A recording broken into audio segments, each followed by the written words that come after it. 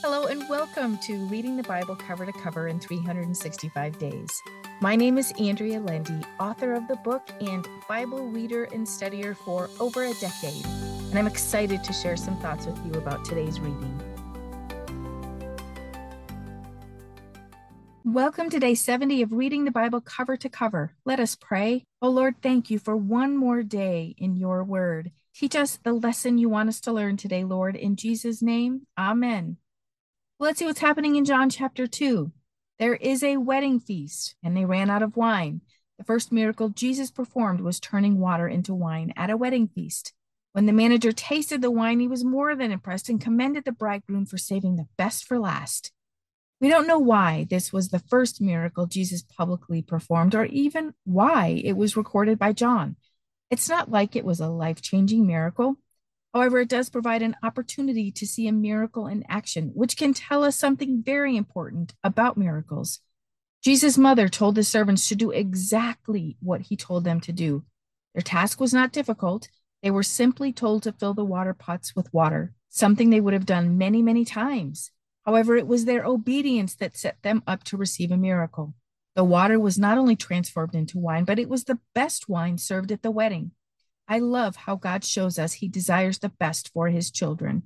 He didn't withhold from them, and he won't withhold good things from us either. In fact, he will give us the best.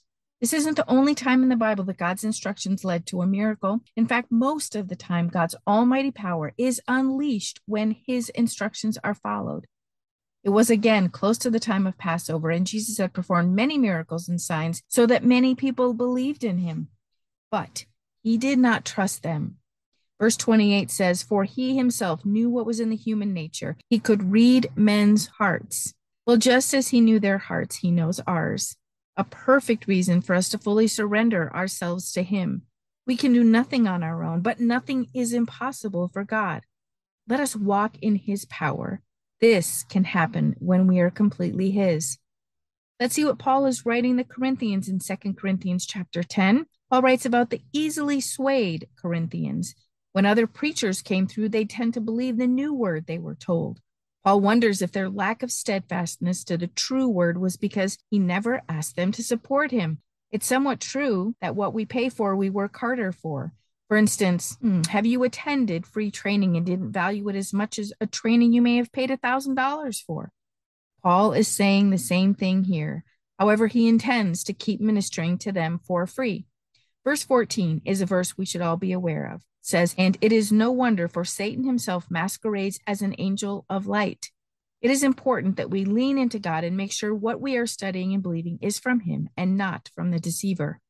Paul does not want the Corinthians to favor other teachings that don't teach grace.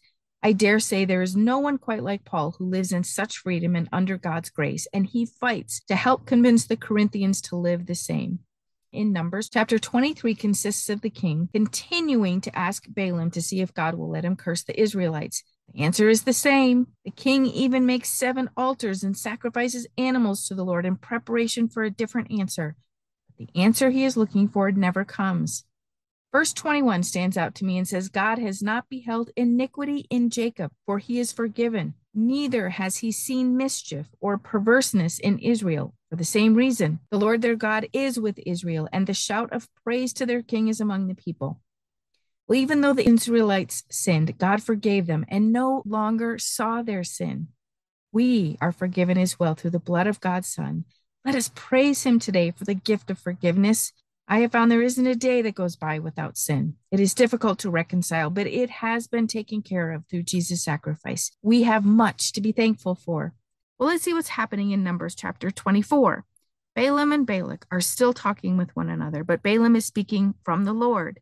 Balak is extremely agitated because he keeps talking about all the blessings of the Israelites instead of the curses that Balak wants Balaam to talk about.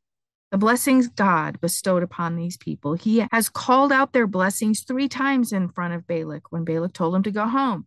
He would have given him all the riches that he could have ever wanted, but Balaam would only speak what God told him to speak. Then Balaam foretold of the destruction of many of the nations because of David and eventually the Messiah. Let's see what King David is writing about in Psalm 70. It's a very short psalm. He prays for deliverance from the Lord. I've read a commentary that this psalm was written as King David remembered his time when he was banished from the kingdom because of his son Absalom's attempt to overthrow his throne. He remembered the pain of that time and then the pain of losing his son, the betrayal and then a death, almost too much for him to bear. Yet he still has reason to believe the Lord will save him. Verse 4 says, "May all those who seek, inquire of and for you, and require you as their vital need, rejoice and be glad in you. And may those who love your salvation say continually, let God be magnified." Yes, let us praise God for our salvation. Let us pray. Oh Lord, we praise you for all you do and all you are. Thank you for sending your Son to save us from ourselves and save us for you. Thank you for making a way for us to be truly yours. Keep us yours, Lord. In Jesus' name, amen. Thank you for walking this journey with me and being a faithful reader of God's word. I pray that he shows himself as the God who loves you deeply and cares about every detail in your life. Come back tomorrow for some more thoughts and insights as you read God's word.